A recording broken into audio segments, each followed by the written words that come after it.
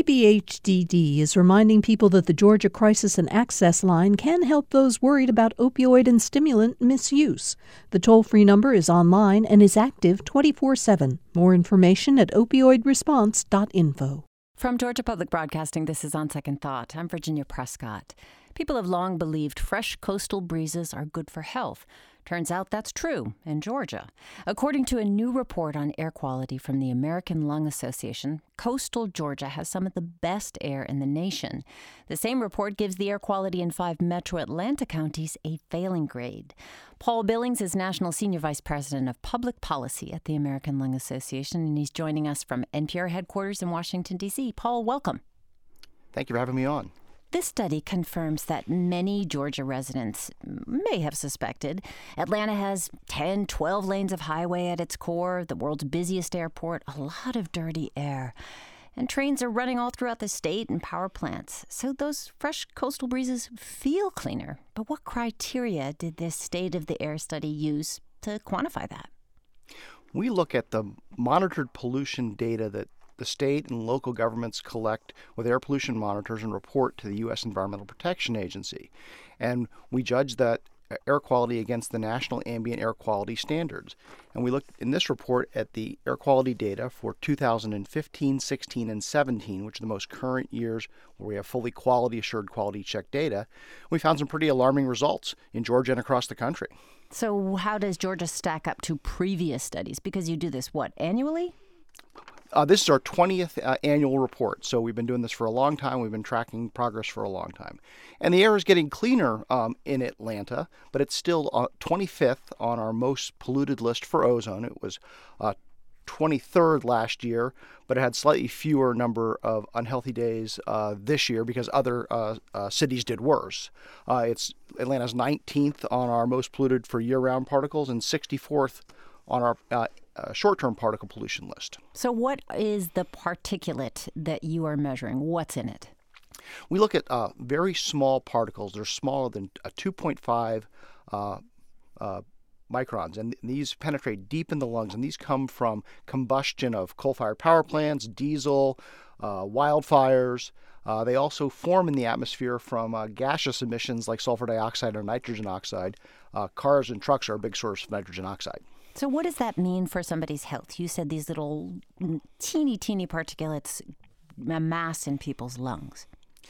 Yes, the particles get past the body's natural defenses, penetrate deep in the lungs, and they can cause coughing, wheezing, shortness of breath in healthy adults. But for people with asthma or chronic obstructive pulmonary disease, they can have an exacerbation and end up in the hospital.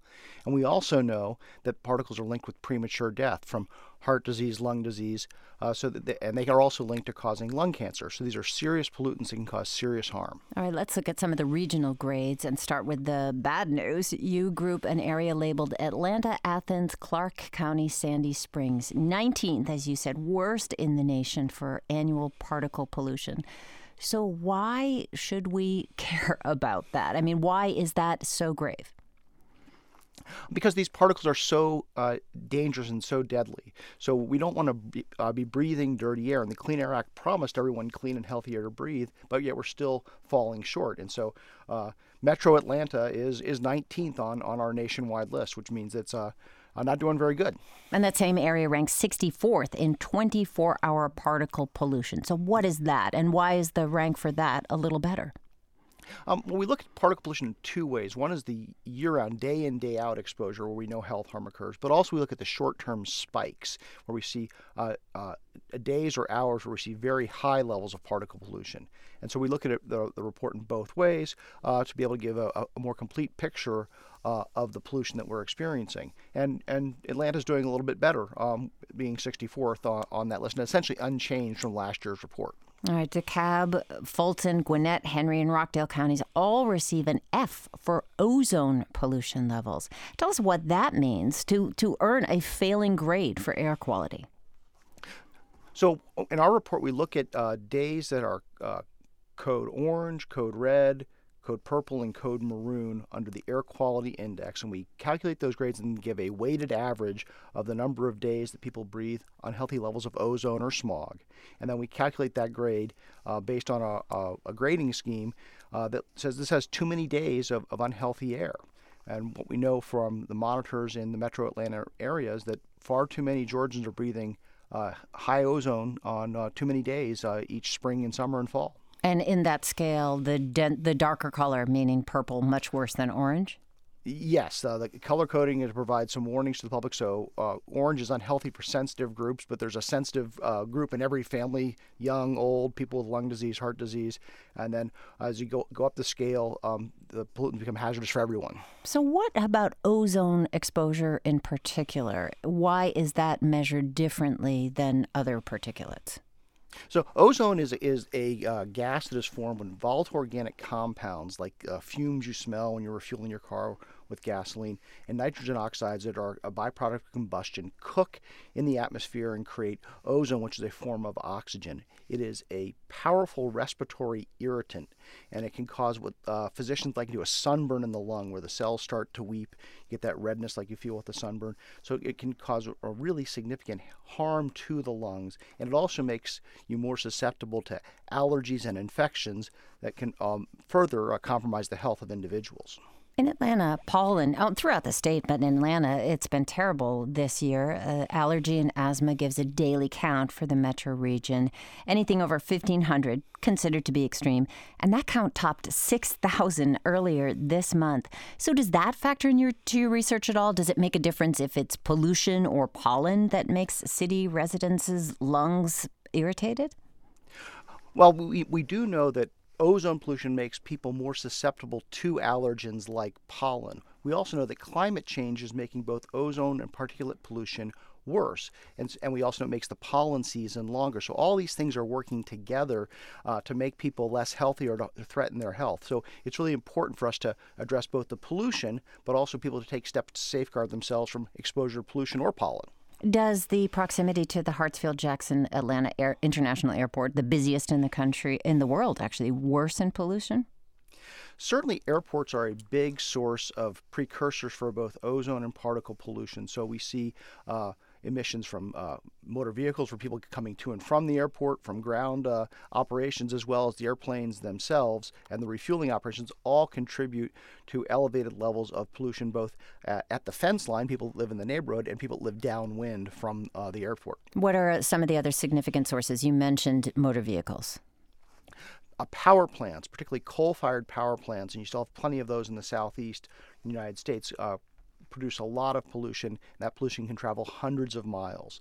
Also, manufacturing operations, refineries, and other small sources like dry cleaners that use chemicals can also contribute to air pollution. We're speaking with Paul Billings, National Senior Vice President of Public Policy at the American Lung Association. The organization's new report on Georgia air quality is out. Some improvement, but not so great in a lot of different places. Paul, we know that the Atlanta Regional Commission studies the effect of vehicle emissions on air quality, releases periodic heat maps of sorts that show how gross, really, the air is in Atlanta's down-down connector. So when we're driving, should we set our air conditioners to circulate air inside the car? Would that actually make a difference for our lungs?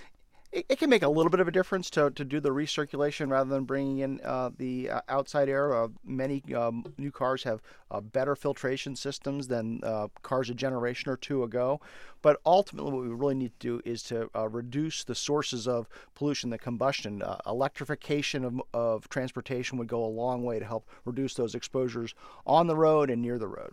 All right, let's look at some of the better grades. Counties near the coast, Chatham and Glynn counties, earned A grades. What kind of conditions make air so much better on the coast? Well, I think that they're blessed by favorable breezes from the ocean helps a lot to reduce pollution and disperse pollution. That is probably what we see the most in our report in coastal areas that enjoy good air quality.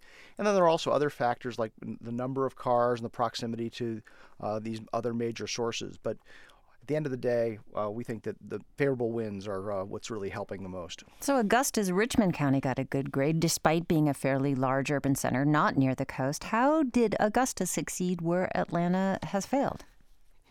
Topography also plays a role. Where the pollution sources are in relation to where the monitors are can also influence the report. So we are seeing tremendous progress across the country. So we have many fewer days in this year's report than we had on a report 20 years ago. We have seen a slight uptick this year in some communities as well. What is the heat and the particular climate of Georgia and the region do to trap that air? So we see when we have those inversions that hold polluted air in, then we see elevated levels. We also know because of climate change, we're seeing more hot days. Heat is a major factor in creating ozone. You need heat and sunlight to cook those pollutants in the air to create ozone. We're also seeing the impacts across the country of climate change in drought and dry conditions that lead to wildfire.